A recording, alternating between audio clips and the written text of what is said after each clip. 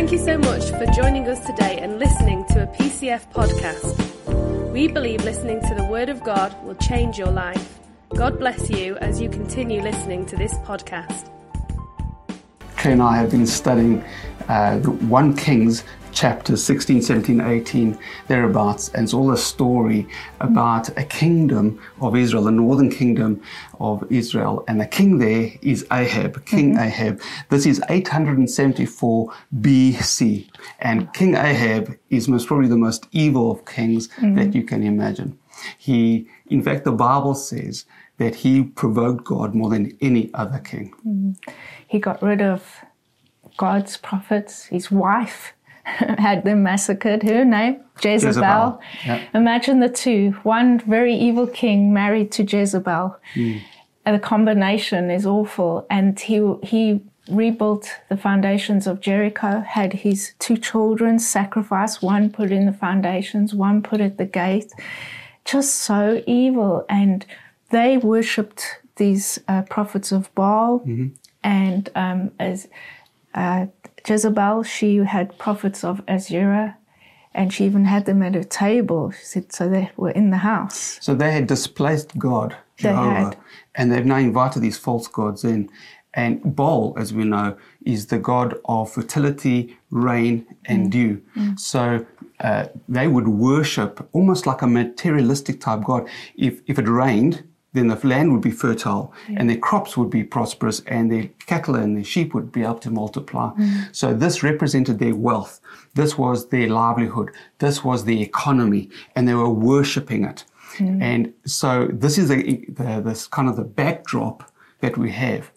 A really evil kind of time. And there's a lot of similarities even with today. You know, when I think about our lifestyles today, how there's a push to try and take God out of schooling, take God out of every aspect of life. You're not allowed to talk about him at work. You must be careful. You're not allowed. You've got to be politically correct all the time.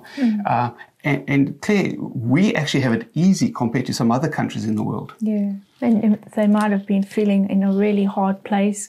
And there was one man in the king's palace. His name was Obadiah, and he did love the Lord.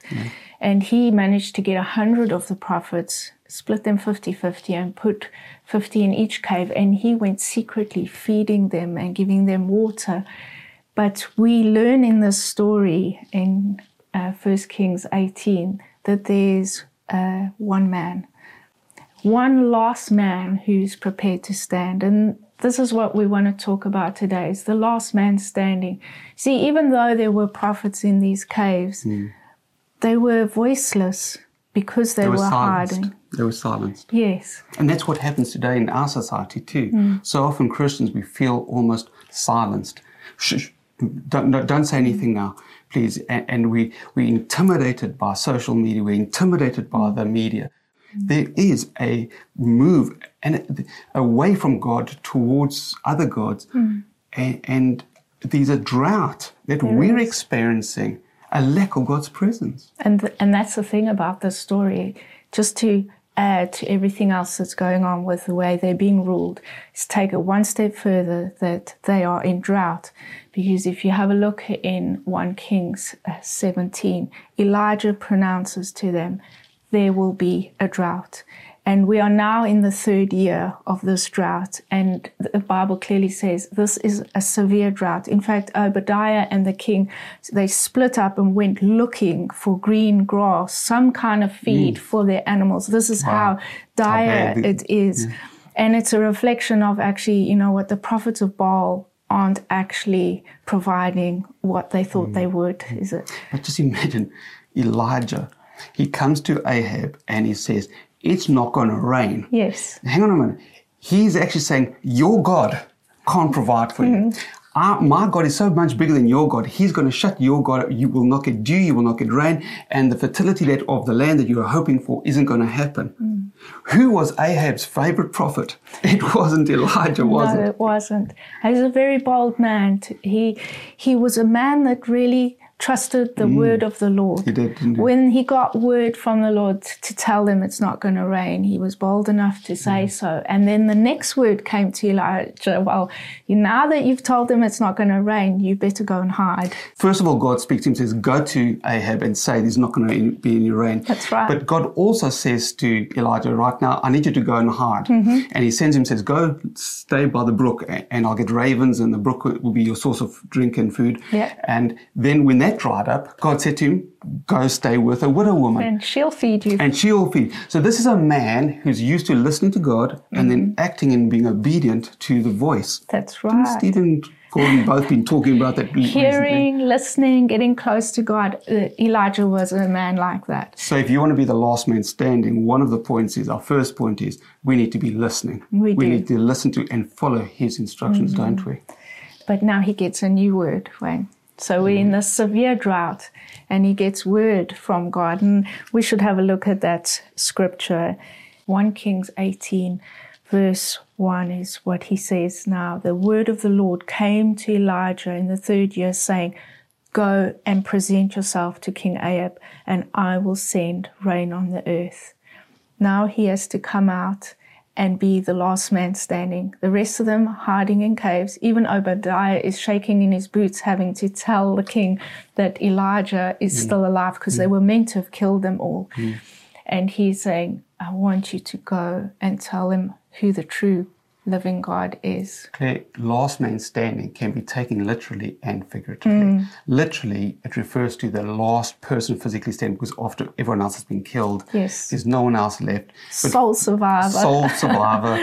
Figuratively, though, as well, you think of like you've outlasted everyone else. It's like outlasting the pandemic. It's outlasting the financial crisis, whatever it is. And here Elijah is the last man standing. There are some prophets left hiding in caves. They've been silenced.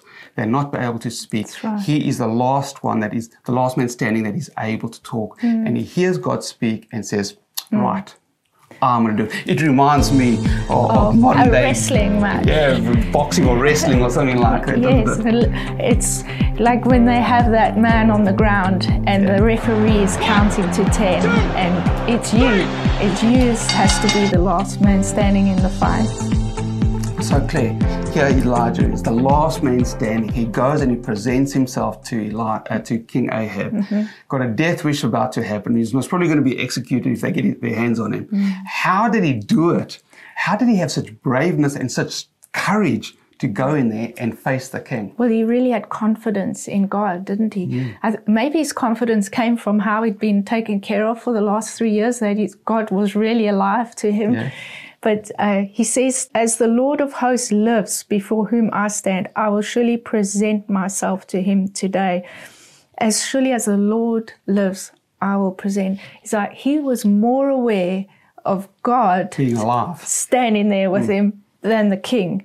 But it says that the Lord of hosts, that's the Lord Sabaoth. That's the Lord of the armies of heaven. Yes. So there's just countless armies in heaven, and the commander-in-chief is Jesus. And he says, as the Lord of hosts lives. So Elijah here is so aware that there's a massive army backing him up. So his attitude is one of quite cockiness, like, who are you, O king? I'm not afraid. Do you know who's behind me here? Yeah. I got the whole of heaven's army standing with Jesus himself as the commander-in-chief saying, come on, you touch my boy. Totally outnumbered. But totally confident in who he was standing So with. one of the confidences to be able for us to be the last man standing is we need to know who our God is. That's right. We need to have firstly, how powerful he is. But secondly, we know that he's alive. Their Baal God was dead, was just merely an idol. But our God is alive. Elijah says to the king Ahab, how much longer will you waver? Hobbling between two opinions, hobbling between two opinions. I love this translation. If the Lord is God, follow him. But if Baal is God, then follow him. Here he presents Ahab with a challenge. He does. Yeah. He says, come on, we're going to do sacrifice now. You build the altar.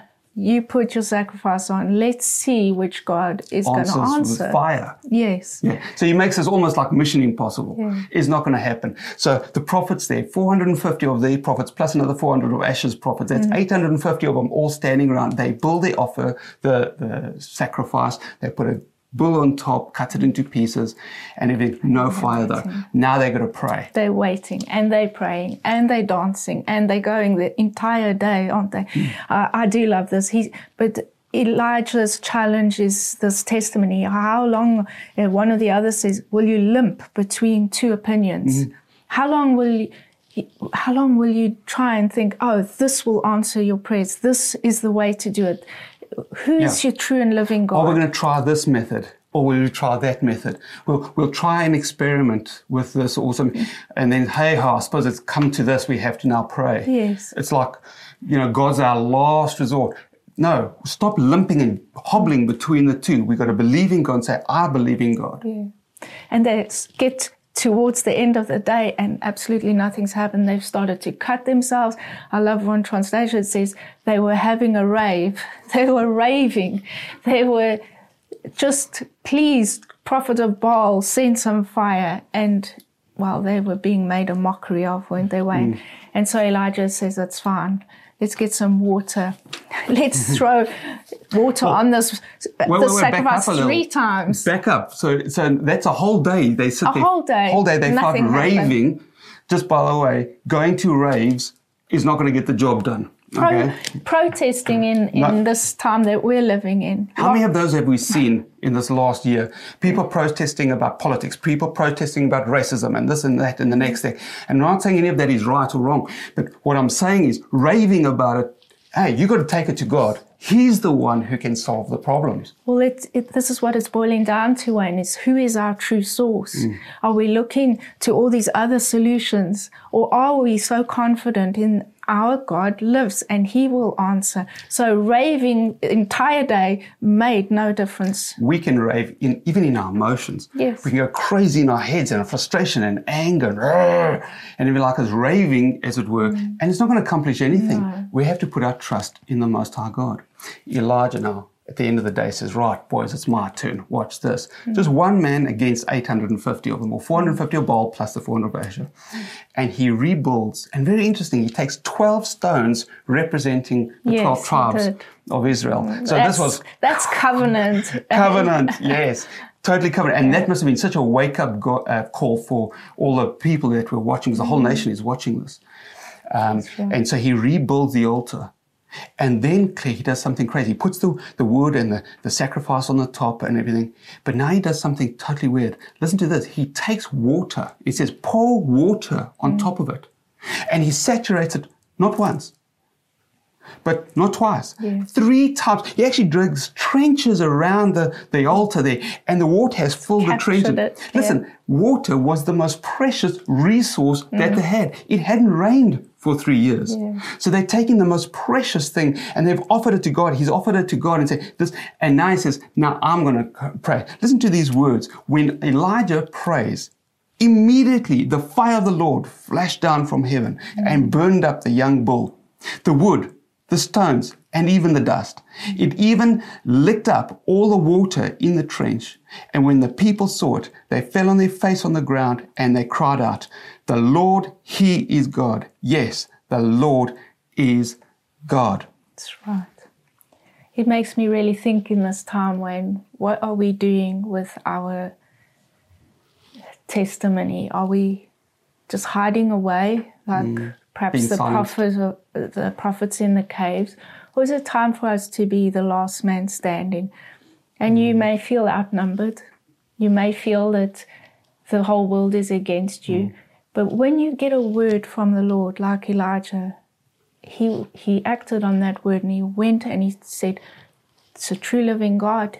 He will answer by fire. And you know, that fire of God exposed the truth of who he was. It started with a testimony. So the testimony exposed the truth of who God is and who he is. Is it time for us as Christians to stop messing around in the silence and to start and come forward and say, I'll be the last man standing. I'll tell you You don't need to rave. You don't need to look in the wrong places as your source. Totally agree. He is the true source. Claire, we use the word testimony. And the last man standing needs to give his testimony. He does. But it's something that, interesting, I saw, Elijah didn't say. Now, I want to tell you about the day that I got saved. It was 1951, and this happened to me. And I went to this course, and then that happened, and it's all about me, me, me. No, what he did was he testified about who God was. Yeah. And he said, my God, I trust in him. He's the Lord of... So when we testify, sometimes we make it all about us. We need to tell and testify about who he is. Remember, it's God who's got the power. He's the one with the armies. He's the one that's alive. So all we have to do is say, can I pray for you? I'm believing God that's going to heal you. And you slap your hands on them and you start to pray for them, and the miracle power working of God hits them, and next thing they're healed, and they say, I believe he is the one. Sometimes we get so caught up in trying to get the right words and tell stories, and so we need to extol him. The Bible says, if you will lift up the name of Jesus, he will draw all men unto himself. It's a work of the Holy Spirit when someone gives their life to Jesus. It's not of us. So when we want to testify, oh man, we mustn't be silenced by the world system around us, but we need to hear, Lord, you want me to go knock on my neighbor's door? Okay, I'll do that. And then you knock on their door and say, can I pray for you? Can I? Or drop them a verse. Make God known. Make him famous. There's some people in some very dark places, just like those prophets, and they are crying out daily for hope, for they don't have rain. They're in drought in some situation in their lives. And your testimony is also like when you've prayed. We've been on a 21-day fast, Wayne, and we've prayed. And I'm sure there's been some answers to prayer. And Elijah went up to that altar and prayed, and the fire fell. Has God answered your prayer? Do you know that that's your testimony? That's a testimony. It's to say, do you know what? In this dark time, in pandemic, perhaps I had no job, and God supernaturally provided for me this way and that way. I didn't know how to teach my kids, and God has helped me. That is your testimony, as much as it is telling them the day you were born again. It's part of it, and it's powerful because that is where people are at. They want to hear, who is the real God who will answer those prayers? When you're going through a hard time, you've experienced loss of finances, loss of life, and you're in a hard place, but you still got that smile on your face, and people say, what's up with you? You say, I still have God. And he's held me and he's taken me through. That's a testimony when you tell them of how good God was, not how bad your situation was. So I challenge you, don't be the prophets hiding. Be the last man standing. The last man standing, and tell somebody your testimony. Somebody out there needs to know there is a God that will take care of them, that will answer prayers, that will eliminate the drought in their lives and bring life. As we close, let's go back a couple of weeks when Steve was preaching and Gordon. We're all talking about hearing what God is saying. And are we prepared to act on that? We're not asking you to run out now and just go do crazy things and have a rave. What I'm asking you to do is listen. And when the Holy Spirit prompts you to do something, say, yes, Lord, I'm going to do it. And you might start shaking and shivering and thinking, oh, I'm so scared. But remember, the army of heaven is backing you. The King of Kings is backing you. That's right. He's alive. What can man do to you? And we testify and tell somebody about Jesus.